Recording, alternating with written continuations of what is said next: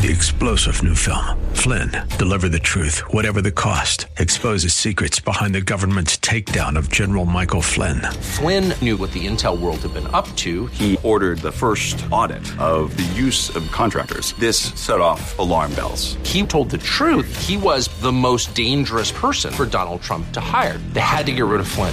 Flynn, Deliver the Truth, Whatever the Cost. Available now. Watch it today. Go to salemnow.com. salemnow.com. Pastor Keith Crosby of Hillside Church. And the first lesson that we learn here is this: people make mistakes, people sin.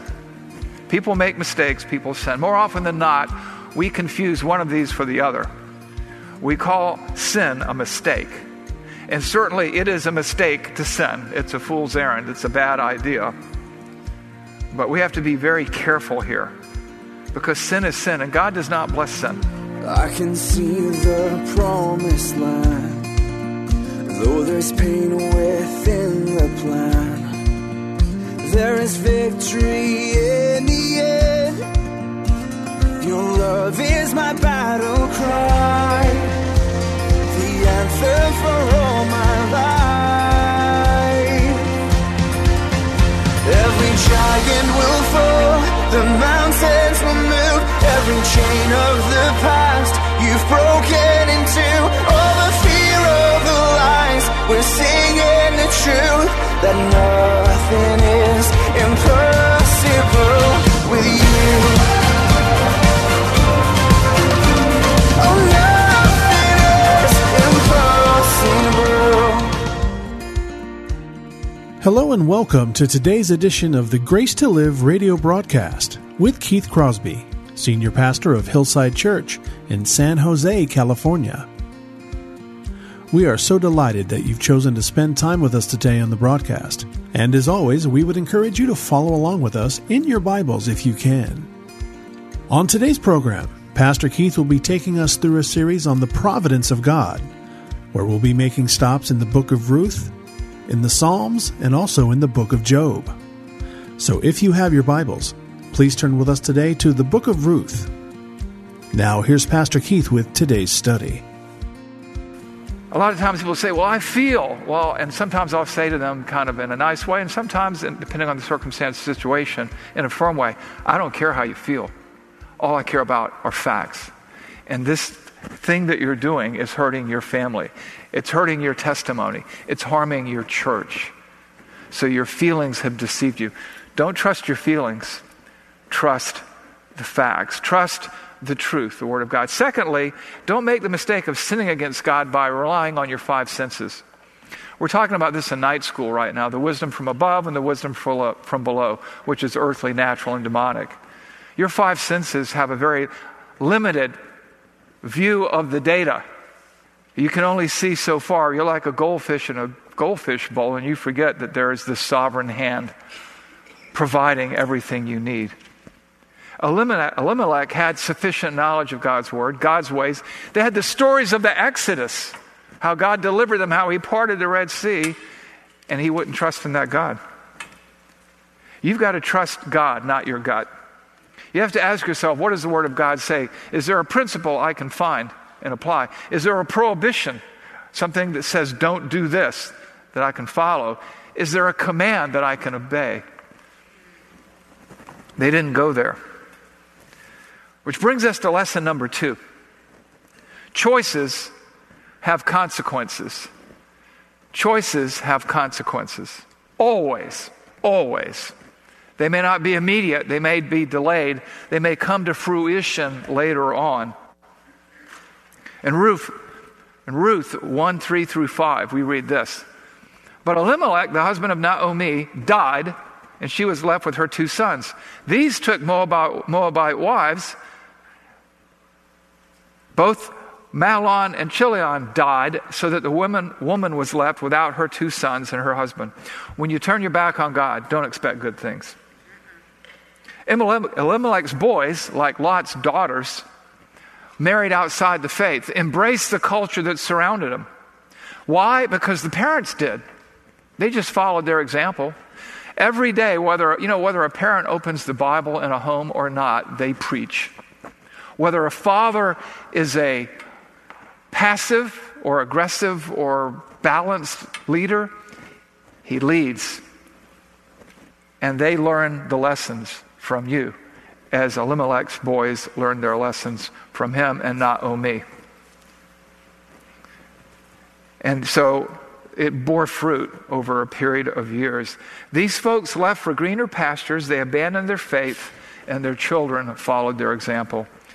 And the God of Israel, and the purposes of Israel, for their purpose, was in the proverbial mirror. It was irrelevant to them. They shouldn't have gone there. They shouldn't have married outside the faith, particularly Moabite women. Why is that? Deuteronomy 23, 3-6. No Ammonite or Moabite may enter the assembly of the Lord, even to the 10th generation. None of them may enter the assembly of the Lord forever. You shall not seek their shalom. You shall not seek their peace or their prosperity all your days forever. This nation, Moab, was an enemy of God. No Moabite man could enter the assembly to worship Yahweh. He would be prohibited. And being born of a Moabite woman, just like being born of an Israeli or an Israelite or a Jewish woman, makes you that. Moabite parent mother, you're a Moabite. Jewish mother, you're Jewish. That's the way it worked in the ancient Near East. Had the sons had children, they would have been considered Moabites. But the confusion would have come in the fact that the ancestral lands, they could possibly lay claim to that and cause great confusion because they would have inherited it through Ruth's line. But God wasn't going to let that happen. The wages of sin is death, and sinful choices have consequences, and sometimes these consequences are fatal, and that's what you see. They died. They left widows. There was collateral damage. Naomi had a role, a part to play in this sin. Most of the weight of it fell upon her husband and her sons, but she also shared the blame because she was one of the adults. God would chastise her, yes, but show her great grace, and we see this in the closing verses of chapter 1. We see her admission of her culpability and God's subtle yet significant grace. Watch this play out in Ruth chapter 1, verses 19 through 22. So the two of them came to Bethlehem. The whole town was stirred because of them, and the woman said, "Is this Naomi?" She said to them, "Do not call me Naomi, call me Mara, for the Almighty has dealt bitterly with me. I went away full, and the Lord has brought me back empty. Why call me Naomi when the Lord has testified, has borne witness against me, and the Almighty has brought calamity upon me?" Verse 22, and they came to Bethlehem at the beginning of the barley harvest. You see that God has not abandoned them. He has brought her home the hard way. He's brought her home to provide for her at the beginning of the barley harvest. As they say, timing is everything. In the providence, the sovereignty of God, there are no accidents. Why is that? Because the barley harvest was significant in the, if you want to call it, welfare system. There was no welfare today, like the government paying for people, and things like that. But God provided a system for the provision for the poor and the widows and the orphans. And this was a practice of allowing the poor to follow the reapers in the field and pick up the missed spears of grain so they could eat. And it happened with vineyards with grapes as well as fields of grain. They were to be available for gleaning. How many times we say, what can we glean from this? What are the finer details we can get? This all has to do with the harvest, the system of providing for the poor. You see it in the Pentateuch, in the fifth book of the Bible, Deuteronomy 24, 19 through 22. Here's God's command to provide for the poor during the barley harvest. When you reap your harvest in your field and forget a sheath in the field, you shall not go back to get it. It shall be for the sojourner, the fatherless, and the widow, that the Lord your God may bless you in all the work of your hands, because you provided for the needy. Verse 21, when you gather grapes of your vineyard, you shall not strip it afterwards. It shall be for the sojourner, the fatherless, and the widow. And they arrived, they came to Bethlehem at the beginning of the barley harvest. Chance or providence? Luck or the sovereign grace of God and his involvement in every aspect of the lives of all people? One thing is certain, God never abandons his people, even when they forget him. So what can we glean from that? Some application. Be slow to blame God for your hardships, and quick to take a step back and review and examine your heart, your choices, and your sin. Naomi is starting to turn back toward God. Right now she's bitter. She wants to be called Mara. She knows that she's under the weight of his hand, Psalm 32 says, when I didn't confess my sin, your hand was heavy upon me. So she's acknowledged her sin. And Ruth the Moabite is there to demonstrate it, because that's her daughter-in-law. So I would say, secondly, be quick to recognize your sin. Be quick to respond to God.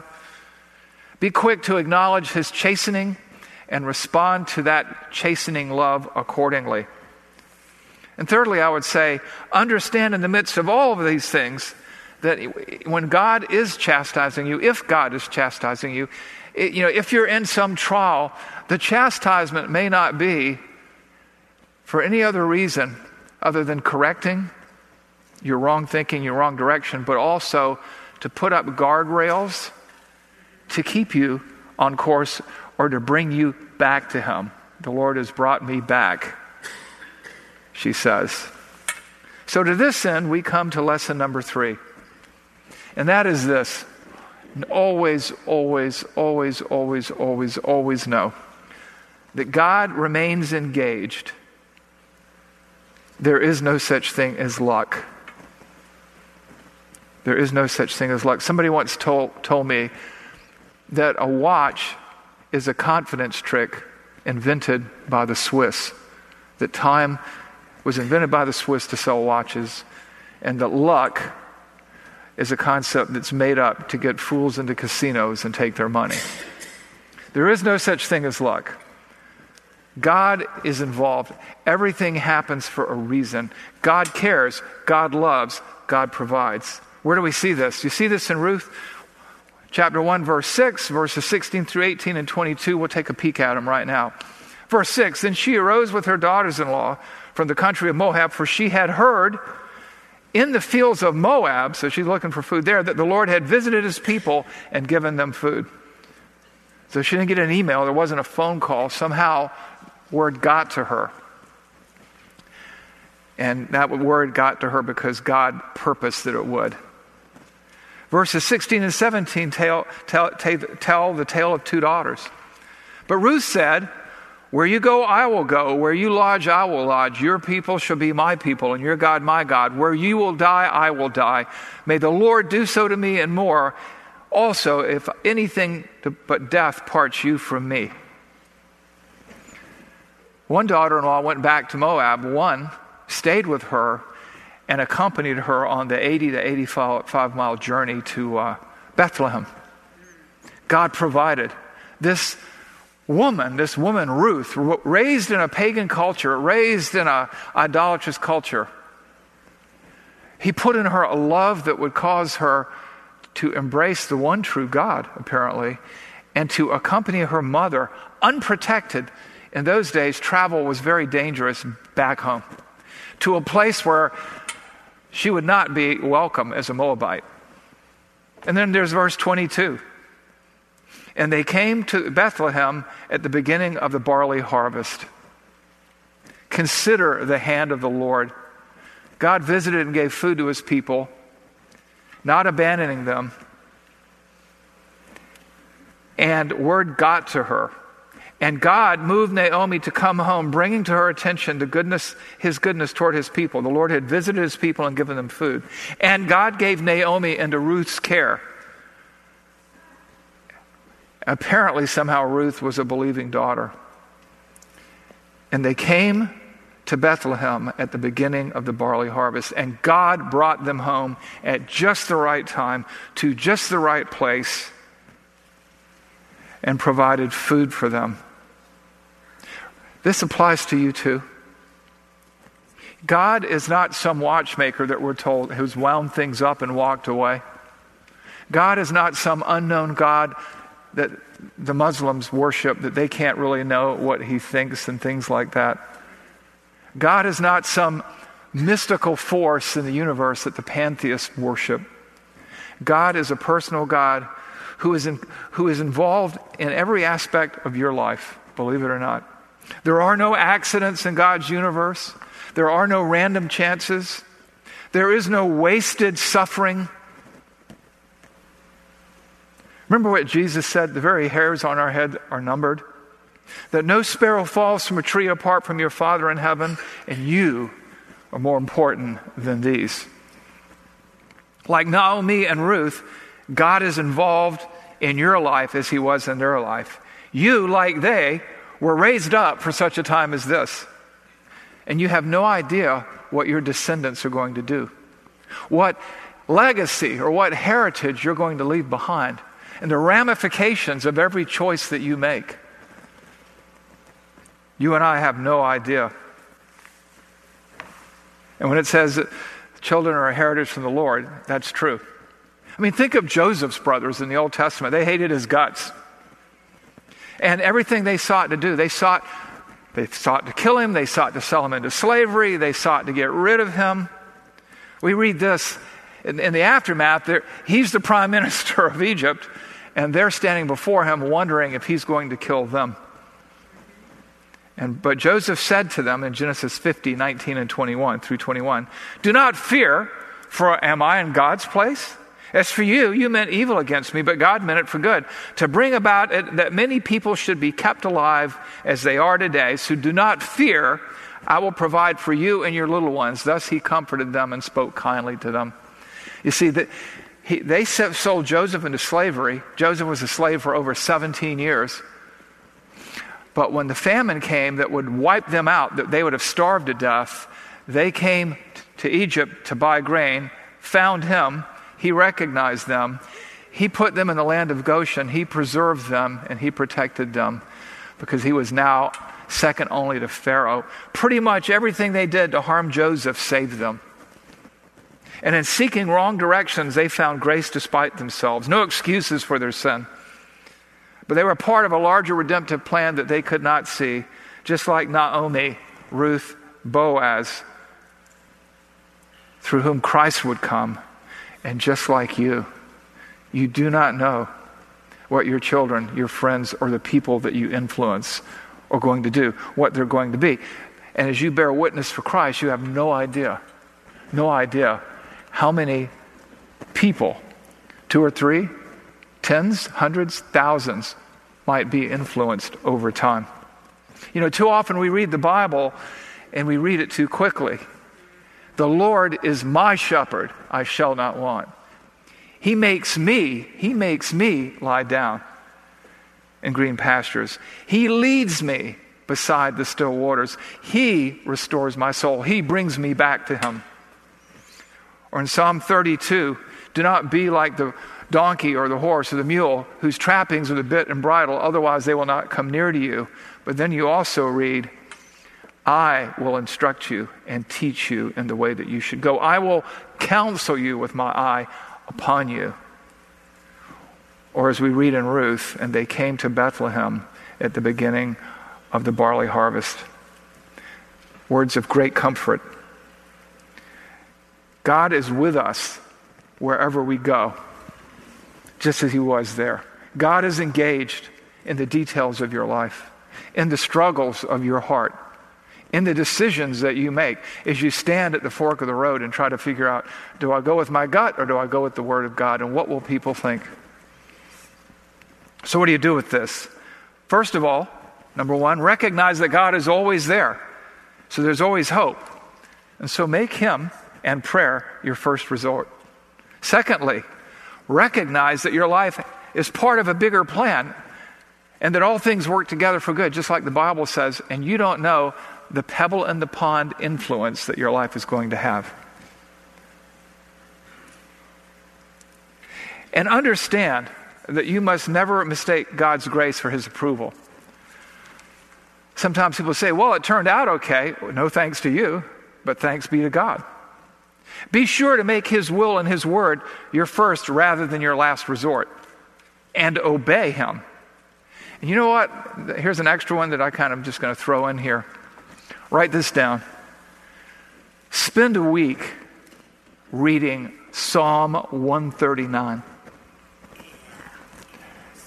Get up in the morning before you go to bed at night, read Psalm 1. It's a little bit, it's not long, it's middle. But if you want to know about God's protection and watch, care over you, read that. Let that sink into your soul. Always remember that there's hope in the most hellish of times, which brings us to Dutch. Not the country, the man. Dutch grew up during the Depression. His father was a raging alcoholic.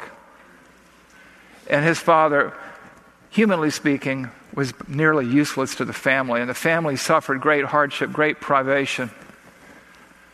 And Dutch he ended up being the man of the family. And I remember seeing him interviewed once where he talked about picking his father up off the floor and putting him to bed, and his mother goes, your father's sick, and this is an illness. No, it was a result of sin, but it became an illness. And, Dutch did whatever he could to feed his family. He even took a job as a lifeguard later on. He saved something like, I forget whether it was 25 or 50 lives over a couple of summers. And Dutch went on in life, disadvantaged, scarred, but, he just pressed on. And eventually, he rose up. He made something out of himself, or maybe God did that, right? And before he died, he became a Christian. And before he died, Dutch Reagan brought an end to the Berlin Wall, brought an end to the Cold War, brought a country out of recession and into prosperity. You never know how God is going to use a common, everyday person like you to do uncommon, incredible things as part of a larger picture and redemptive plan. Keep that in mind and look forward to the rest of the book of Ruth, because it's going to be great. It's going to be fun. It's going to be encouraging, because Providence is about to hit the gas pedal and things are going to accelerate. And I want you to be there learning, rejoicing, and finding encouragement even in this hellish times, because there is always hope where there is God. Let's pray. Father, we thank you for Ruth chapter 1. We thank you that you never forsake us or leave us, that you are with us always to the end of the days.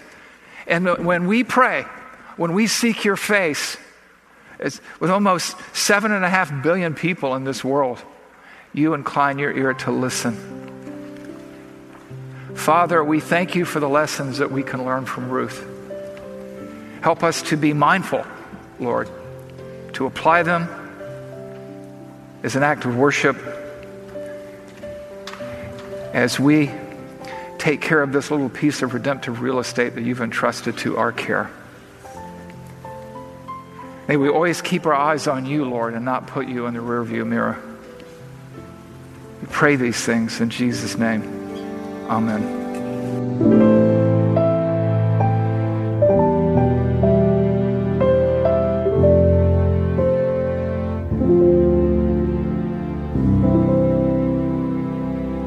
Pastor Keith Crosby on today's edition of Grace to Live. We are so blessed that you've chosen to spend time with us today studying God's Word. And if you'd like more information on Pastor Keith or Hillside Church, here's how you can connect with us. Our mailing address is 545 Hillsdale Avenue in San Jose, California, 95136. The church office telephone line is area code 408-269-4782. And you can connect with us on our website, which is gracetoliveradio.org. There you can check out archived messages of past sermons and also listen to Pastor Keith's weekly blog. And please remember that the Grace to Live radio program is a listener-supported ministry outreach of Hillside Church if you'd like to partner with us financially. Again, all of these things are available to you on our website, gracetoliveradio.org. Also, I'd like to remind you that Pastor Keith and the staff here at Hillside always look forward to hearing from you.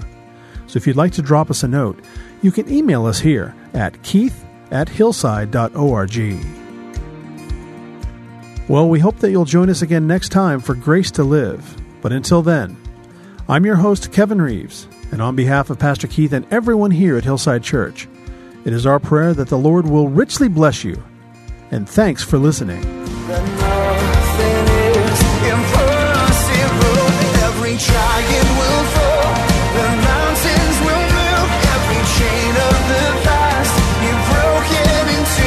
All the fear, all the lies, we're seeing the truth, that nothing is impossible with you.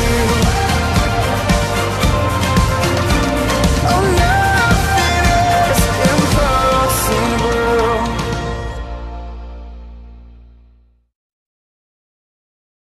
3-star General Michael J. Flynn, head of the Pentagon Intelligence Agency, knew all the government's dirty secrets. He was one of the most respected generals in the military. Flynn knew what the intel world had been up to. He understood its funding. He ordered the first audit of the use of contractors. This set off alarm bells.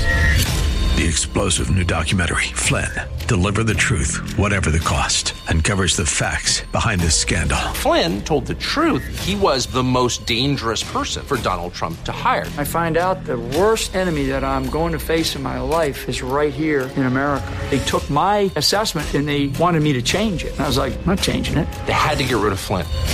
With in-depth interviews, archival footage, and never-before-seen personal records of the man behind the headlines. I just felt like I was drowning. Flynn, Deliver the Truth, Whatever the Cost. Available now. Watch it today. Go to salemnow.com. salemnow.com.